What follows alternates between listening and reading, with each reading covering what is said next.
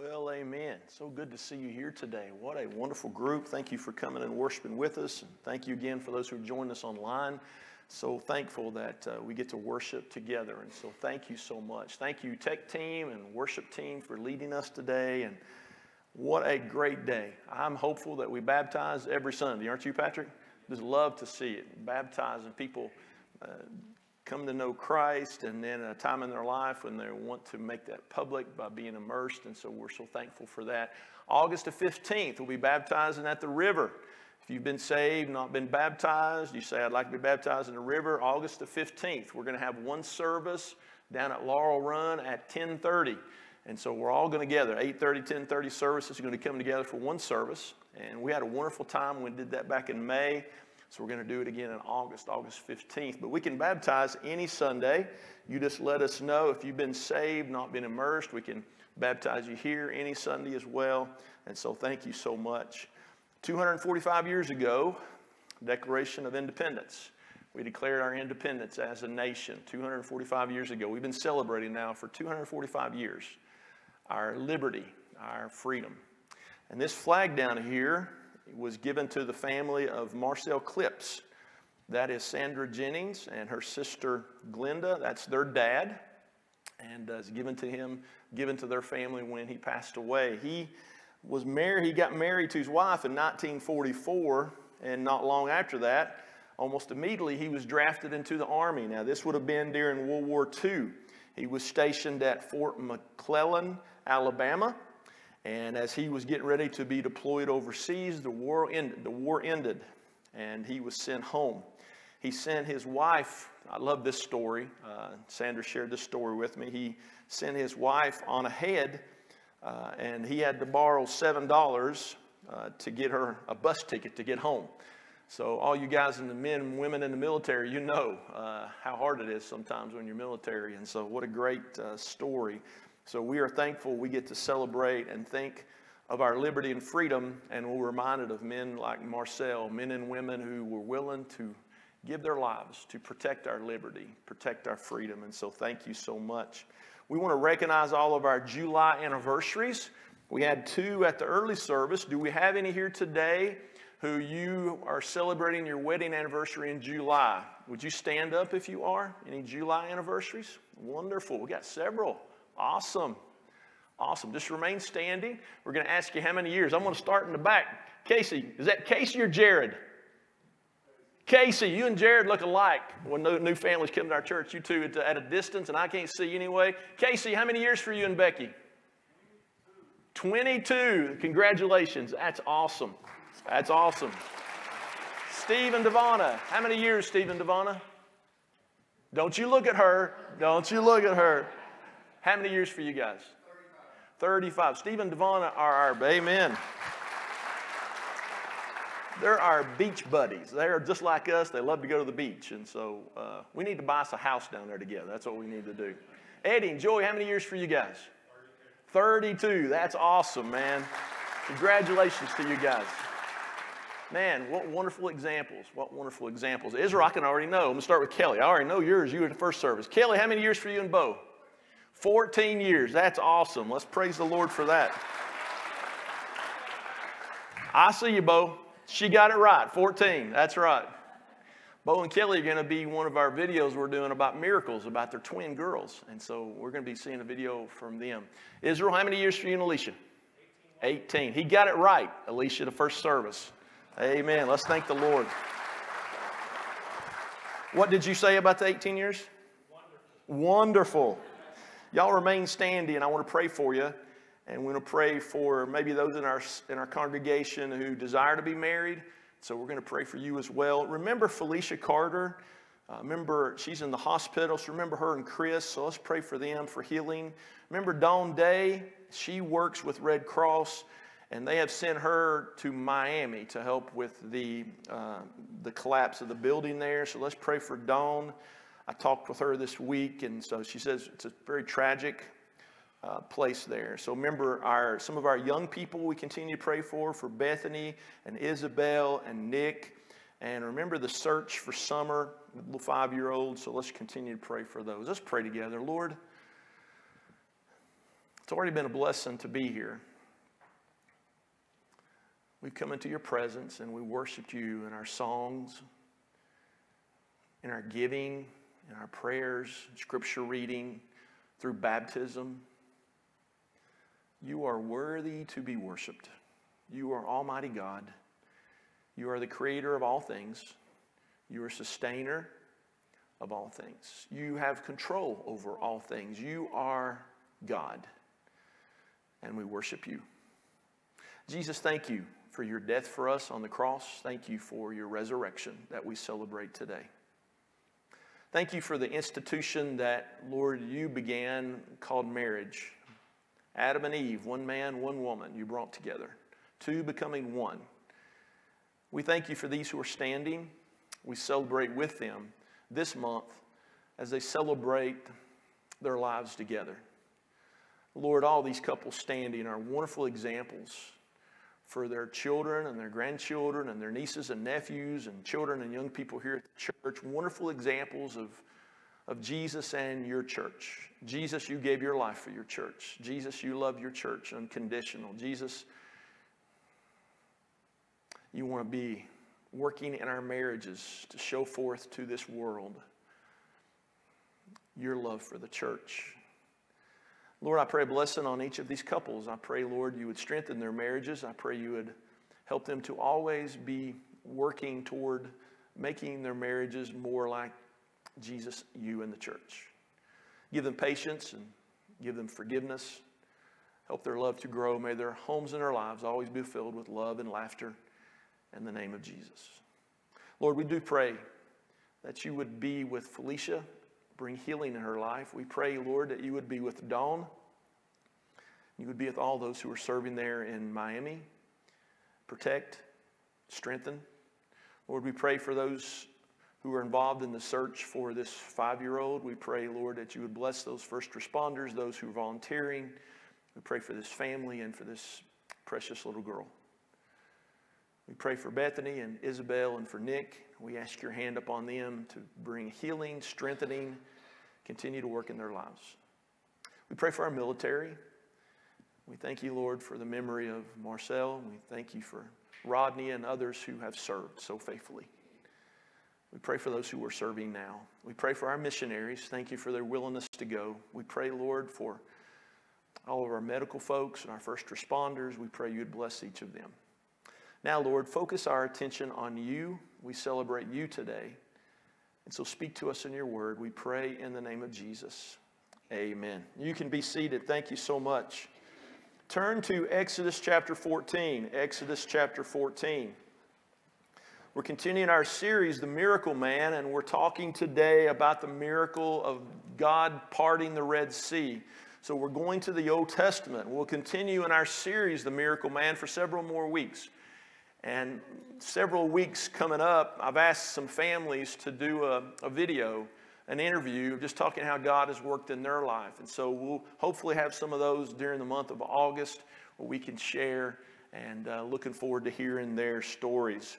Exodus 14. I want to give you a Rogers summary of how we got to Exodus 14. When you go back to the book of Genesis, God calls a man named Abraham, and he says to Abraham, I want you to follow me and I'll make you a great nation. And so Abraham says yes. Him and his wife Sarah, they say, yes, we will follow you. And so they leave the land, the heathen land, the land of idols, and they go to follow God.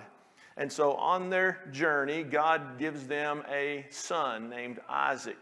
It's a long process for that to happen, but it happens. And so God has promised that he's going to bless the offspring and bless those who come along. And so Abraham, they have a son named Isaac.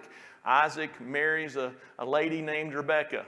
And him and Rebekah have a couple of boys. And one of their boys' names is Jacob. And so Jacob continues that line that God has promised. And so Jacob marries a lady named Rachel. It's always easy to remember because we got a Jacob and Rachel here at the church. And so he marries a lady named Rachel. But now he also marries a sister named Leah. And also with their maidservants, he ends up having 12 young'uns, 12 boys. He has more young'uns than that, but he has 12 boys. And so God changes Jacob's name to Israel. And Israel has 12 sons, And those 12 sons is what we know as the 12 tribes of Israel.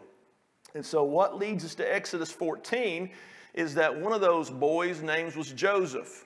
And you know the story, how his brothers put him in a pit and then sold him off, and Joseph ended up in Egypt. And he went through that whole journey of being in jail, being falsely accused, and finally God had him there for a purpose. His purpose was he would be raised to a high rank of authority among the Egyptians. And what would happen, there would be a famine, and there wouldn't be enough food, there wouldn't be enough to eat or drink. And so Jacob, Israel, and his sons come to Egypt because that's the only place where you can find food. So Joseph, a summary of the story, Joseph brings his brothers and his dad there to Egypt, and they settle in Egypt. And now we come to Exodus, and after hundreds of years, the leader of Egypt, the Pharaoh, has forgotten all about the story about Joseph. And the king of Egypt, the Pharaoh, looks around and says, hey, who's all these people who seem to multiply all the time? And the people around him say, hey, that's the Israelites. And the Pharaoh says, you know what we ought to do? We ought to bring them into slavery before they outnumber us and take over Egypt. And so that's what happens. They bring the children of Israel into captivity, into slavery, and they have to build things. They use mortar and brick, and they become the servants of Egypt. And so that leads us to where we are in Exodus 14. They cry out to God. God hears their cry. And God sends a deliverer. His name is Moses. Moses delivers the people of Israel out of Egypt. And they're on their journey leaving Egypt. And that's what we pick up in Exodus 14. And so the message today is a miracle of liberty. A miracle of liberty. It's the same story that we have in our lives. We were a people in bondage. God sent a deliverer. His name was Jesus. And there was a miracle of liberty. Same thing about our nation. We were a people who was under the iron fist of Britain and the king of England, and we were set free. And so we're going to talk about freedom and liberty. So look in Exodus 14. We're going to start with verse 5. So Israel are making their journey away from Egypt after the plagues. Pharaoh let them go. And now in verse 5, now it was told the king of Egypt that the people had fled. And the heart of Pharaoh and his servants was turned against the people. And they said, why have we done this, that we have let Israel go from serving us? So they come to their senses and they say, wait a second, why did we do this? They forgot all about the plagues. They forgot all about the power of God. They're just thinking about the money. They're thinking about who's going to serve us now, who's going to build our buildings, who's going to take care of things. And so they say, hey, we got to do something. So verse 6, so he made ready his chariot and took his people with him. Also, he took 600 choice chariots and all the chariots of Egypt with captains over every one of them. And the Lord hardened the heart of Pharaoh, king of Egypt. And he pursued the children of Israel, and the children of Israel went out with boldness. What we're going to see in this passage, it says that the Lord hardened the heart of Pharaoh. What we're going to see is that God allows this to happen because God is going to get glory out of this event. God's going to get glory out of this miracle. We talked all our whole series about how God gets glory when he does miracles. It displayed who Jesus was, that he's the Messiah, that he is God in the flesh. And so he's going to get glory out of this. The first thing I want us to talk about for a few moments is this. The enemy continues to pursue. The enemy will continue to pursue. Pharaoh was not going to give up. Pharaoh first let him go, but then he says, no, I've changed my mind. And he's pursuing Israel. Think about it. He wasn't going to let go. He was going after them. He wasn't going to give up. When the King of England, King George III, received the letter, Declaration of Independence, that had been signed by 56 delegates, he responded. First of all, he responded by almost ignoring them, but he responded in a way that he was going to send more troops and he was put everything back in order. And so beginning of the Revolutionary War, because as the colonies were saying we are declaring our independence from Britain and from the King of England, we're going to part ways, we want to be our own people, and the King of England didn't just say, well, that's fine, you can do that. No, there was a fight that began. You're familiar with the phrase taxation without representation. He was putting a lot of tax on the people, and they were rebelling, and they rebelled against Britain. The enemy continues to pursue. I'll just talk about me individually. As a young boy, my eyes were blinded to the truth. 2 Corinthians chapter 4 says, the god of this age, that's Satan, blinds the minds of unbelievers.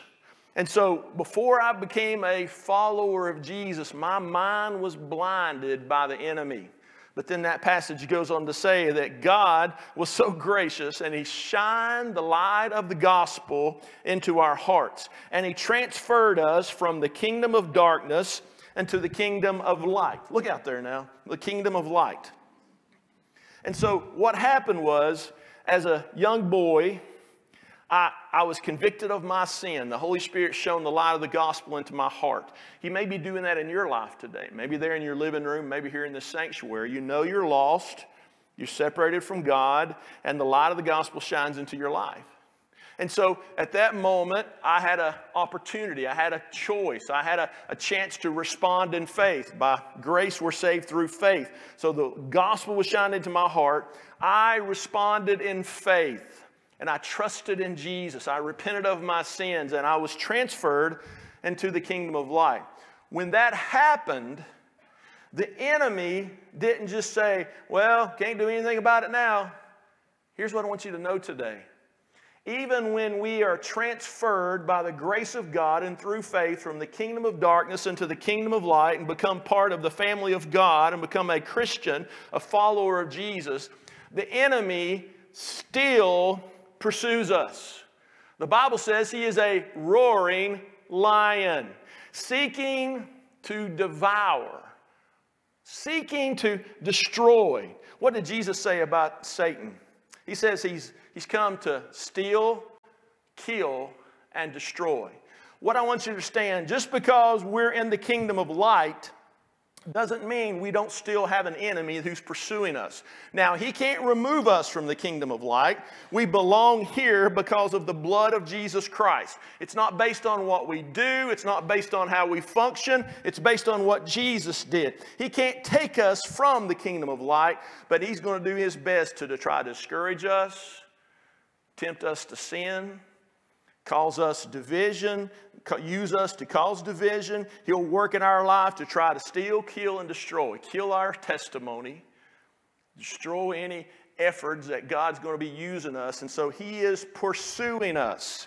He is pursuing us. Don't forget that we still have an enemy that every day when we wake up in the morning, we need to gird up our loins and be ready for the fight. Because our enemy is out to pursue us. Satan is continuing to pursue us and discourage us. Look in Ephesians chapter 6. I didn't give this particular passage to Josh, but if you have your Bibles or your phone there, your tablet or your iPad, you can look it up, Ephesians 6. Paul talks about this, the enemy pursuing us. And the reason I wanted to bring this up in conjunction with this passage is because it's so clear. Pharaoh doesn't just give up and say, they're gone. He continues after them. You see, unbelievers, Satan has their minds blinded. He's out here trying to discourage and try to defeat those who are following Jesus. And we need to be aware we're still in a battle.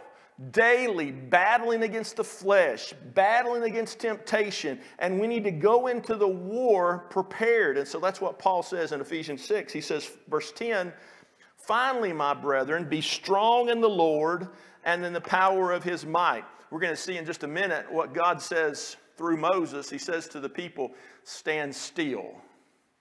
We need to recognize if we're going to defeat our enemy, Satan, it's in the strength of the Lord. It's in His power. You can't defeat the enemy on your strength. You can't defeat the enemy on your might. It's on His might. It's on Him. Stand still. He's going to say in Exodus 14, I will fight for you. When I get up in the morning, I've got somebody fighting for me. Hannah and Matthew sung about that last week. Someone fighting for me. I'm in His strength. So he goes on to say, Paul says, put on the whole armor of God, that you may be able to stand against the wiles of the devil. There's our enemy pursuing us. He's pursuing us, trying to defeat us and defeat the gospel, trying to defeat our testimony. And so we need to stand.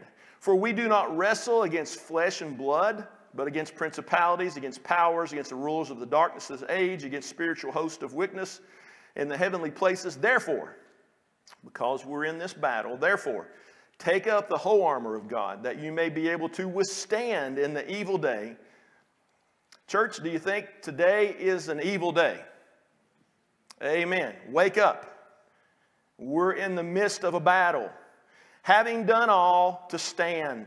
Stand therefore. How many times does he say stand in this passage? Stand therefore, having girded your waist with truth, having put on the breastplate of righteousness, and having shod your feet with the preparation of the gospel of peace. Above all, taking the shield of faith, with which you will be able to quench all the fiery darts of the wicked one. He's pursuing us.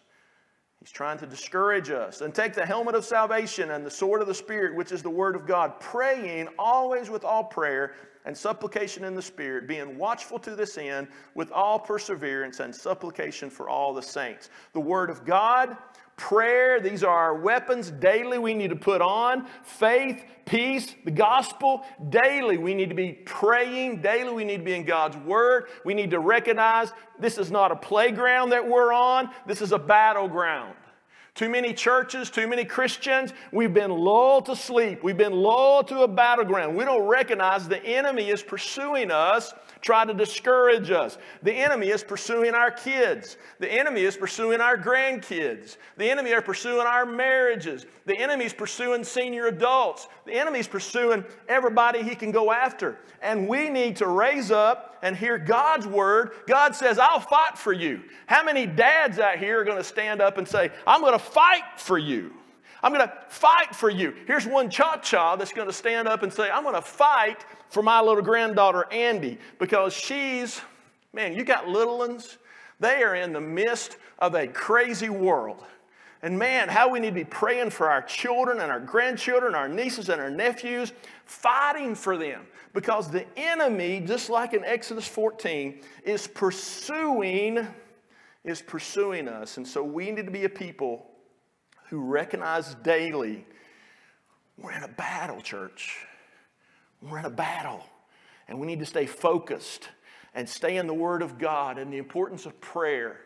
Oh, we need to recognize the enemy is pursuing us. We'll go back to Exodus 14. Let's pick back up in verse 10 through verse 12. I told the early service, if anybody had questions, to say, well, why didn't he read verse 9? Well, I've been your pastor now for going on 16 years. If there's sometimes it's not particular that we need that verse and there's words I can't pronounce, I'm just going to jump over it, all right? So I'm just being honest with you. That's why I didn't read verse 9. I could pronounce those names, but I'd hatchet them to death, I'm just telling you. My tongue just don't work right. My dad used to say, I can't say suey if the hogs are after me. I kind of feel the same way. Verse 10. And when Pharaoh drew near, the children of Israel lifted their eyes. And behold, the Egyptians marched after them. So they were very afraid. It's interesting here. We'll stop there for just a second before we read on. So here they are. They've left Egypt. They saw God do these plagues. God has delivered them from Egypt. And they're marching out, headed to the promised land. And they come to the Red Sea. They're surrounded by mountains, and the dust of the Egyptians are coming toward them. They see all the chariots. They see the Egyptians coming. And they were afraid. What's your situation? Do you feel trapped right now? Do you feel like life has you trapped? Do you feel like you're enclosed on every side? Do you feel like you're in an impossible place? That's what the Israelites felt like. This is impossible. We can't get over the sea. We're surrounded by mountains. The army who outnumbers us has all these weapons. It's impossible. They were afraid. There was panic. Can you imagine the panic? How quickly they forgot who God was. How quickly they had forgot. God had whipped the old Egyptians already. God had been leading them by a cloud and by fire, a pillar of fire. This is the same God, but somehow right in the middle of their impossibility of their situation, they forgot who God was. If you're in the situation right now that you feel trapped, don't forget God. He's at work in your life. If He brings you to it, He'll bring you through it. He'll work in your life. He'll open doors. He'll part the Red Sea. He'll do the impossible. That's the God we've been teaching and preaching about. And so they were afraid. Don't let fear and anxiety, that's the weapons of the enemy. Anxiety, fear. Where faith is, fear cannot exist when we trust God. What are you facing right now? What do you feel trapped in? What seems impossible? Let your heart be filled with faith and not fear. So they were very afraid. They did one thing right, and the children of Israel cried out to the Lord. That's the one thing they did right. They cried out to the Lord. When you're in the impossible position, when the Red Sea's before you and the enemy's behind you and the mountains surround you, do the one thing you know to do. Cry out to the Lord. Lord, what did we just sing? Lord, I need you. Every hour, I need you, Lord. I'm facing what seems impossible. I need you. And that's what they did right. But then in verse 11, they did what we're going to learn as you study the book of Exodus, what they would always do. They began to complain. Then they said to Moses, because there were no graves in Egypt, have you taken us away to die in the wilderness? Why have you so dealt with us to bring us out of Egypt? Is this not the word that we told you in Egypt, saying, let us alone that we may just serve the Egyptians? For it would have been better for us to serve the Egyptians than that we should die in the wilderness. The enemy continued the pursuit. Second of all, the situation seemed hopeless. Moses, why in the world did you bring us out of Egypt? We could have just stayed there and still been in bondage, but we'd been alive. Why did you do that? They took their eyes off the Lord and they focused on the situation. We need to be reminded today, don't let the situation and the impossibility of the situation cause us to forget who God is. God is at work in our lives and in this situation. And here for the Israelites, it seemed hopeless. It seemed like there's no way out. We just want to go back to where we were. We just want to go back. And so they were tempted to go back. Think about 245 years ago when the 56 guys signed the Declaration of Independence. Do you realize what kind of pressure they were under? If you read history, several of them lost their lives. Several of them lost all that they possessed. They lost their homes. Do you realize what they were facing? I'm sure in their minds it seemed very hopeless that they could ever escape the hold that Britain had on them. There were many who were called loyalists who wanted to stay loyal to Britain. They didn't want it to change. They just wanted to keep what they had. Same thing here with the Israelites. Think about our situation. When we were lost in our sins, our situation was that we were in a hopeless situation. We were separated from our Creator because of our sin. We were headed for hell and deserving of hell. And we were hopeless and couldn't do anything about it. But then our loving God stepped in. And He did a miracle of liberty. He sent His Son Jesus. And Jesus came to die for our sins. You see, we were lost and we were hopeless. And the Bible says the wages of sin is death. We were going to have to die for our sins. But God, in His grace and mercy, sent Jesus, Willingly, he was willing to die for our sins. And he went to that cross, took our sins upon him, was buried and rose again. And now God extends the invitation. All those who will come, come. All those who will trust in Jesus, trust in him, repent of your sins, turn and trust in Christ. And so the invitation is today. The situation is hopeless if you're here and you're lost, but Jesus came to turn a hopeless situation, the impossible, into the possible. Because it was impossible, if you ever went through faith training, it was impossible for any of us to get to heaven.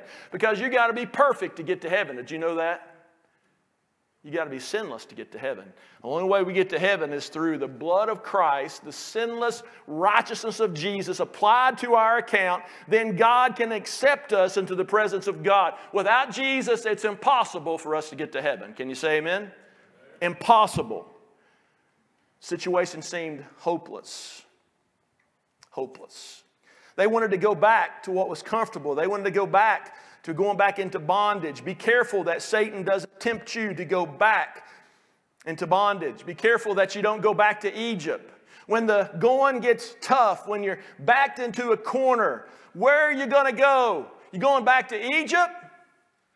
Or are you going to go forward? Look at the next passage. I love this next part. Verse 13. Moses said to the people, "Do not be afraid." That's the first thing when we're up against it. And you're in that situation today, God's word says to you, don't be afraid. Don't be afraid. It might seem impossible, but God does the impossible. God can do it. Don't be afraid. Stand still. I love the boldness of Moses. He's just speaking God's word. Man, he's so bold. Stand still. Quit being anxious. Quit panicking. Quit worrying. Don't get discouraged. Just stand still. In that two words, what Moses is saying and what God is saying to us is, trust me. Quit trying to figure everything out yourself. Quit trying to work it out. Stand still and just trust me.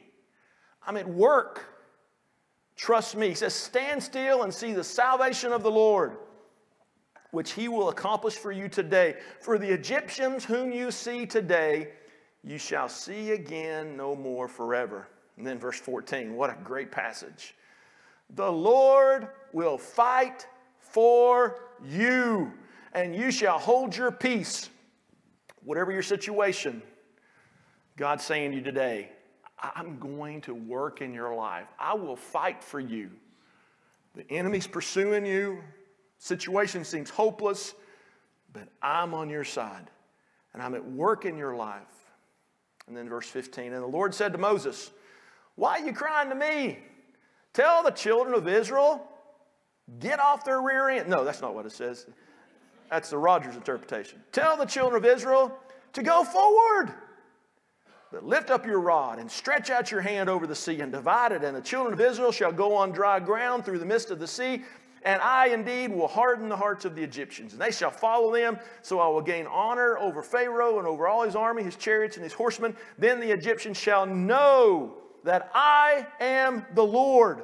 And when I have gained honor for myself over Pharaoh, his chariots and his horsemen. That's what it's always about, is that God gets glory. Isaiah says that's why we're created, for his glory. Everything's always about his glory. And so here, he's allowed Pharaoh to come after him. He's allowed them to get backed up against the Red Sea. And he says, man, I've got it where it's an impossible place. Why? Because the only place you can do is you can trust me. There's sometimes God lets us get in some situations because he wants us to be backed up against the wall that all we can do is trust him. When somebody's in that condition and all they can do is trust him, that's when God can use them. Every Sunday when I come out here, that's me on my knees in my office. I know I'm backed up against the Red Sea. I know I can't do this, what I'm doing, and God's called me to do. And so every Sunday, every day, God, I can't do this without you. And men, when we have that attitude, God can use you, God can use me to bring him glory, and that's what God's doing. There is a miracle of liberty that's taking place here. He says, man, I'm going to fight for you. I'm going to take care of things. Just move forward. So here's the thing. When your back's against the wall, are you going back to Egypt or are you going forward? One of the signers of the Declaration of Independence was pretty much forced. His name was Richard Stockton. He was from New Jersey, and he was almost forced to recant his support of the revolution after he had signed the Declaration. He was captured by the British in 1776, November the 30th, threw in jail. Terrible treatment, this punishment and all they did for him. And finally, he swore his allegiance back to King George III. And after he was paroled, he then once again signed a new oath of loyalty to the state of New Jersey in 1777. Here's the question I want to ask as we close. As the enemy pursues us, sometimes our situation may seem hopeless. As we live in a darkened, evil society and world, what's Ridgeview going to do? What's your family going to do? What's my family going to do? Are we going back to Egypt? Are we going to compromise with the world? Are we going to give in? Or are we going to hear the words of the Bible, and it says, go forward. Don't go back. Don't hesitate. Don't retreat. We need a people of God in our world today who are going to go forward, who are not going to compromise, who are going to stand, Ephesians says. Stand on the Word of God. Stand what is true. No matter what the consequences are, no matter what, we're not going to go back. We're going to go forward. And we are a group of people who are declaring amongst ourselves and together, we're going to go forward together. And we're going to speak the truth in love, but we're not going to compromise with the world. We're going to go forward. We're going to do it in love, but the time is coming. I'm telling you, opposition is coming. Challenges are coming. And we have to gird up our loins and get ready for the fight, and we're going to go forward. We're going to go forward, and that's where we're headed. Will you go forward with us? Will you? The enemy is pursuing us. Red Sea's before us and the mountains are behind us. God says, hey, I'm fighting for you. Let's go forward. And the miracle happened. The water was parted. Israel walked through on dry land. The Egyptians pursued them. All of a sudden it got muddy and their chariots got stuck, and boom, they were all destroyed. God is fighting for us. Let us be a people who move forward. The enemy's pursuing. The situation seems hopeless, but Jesus provides a way.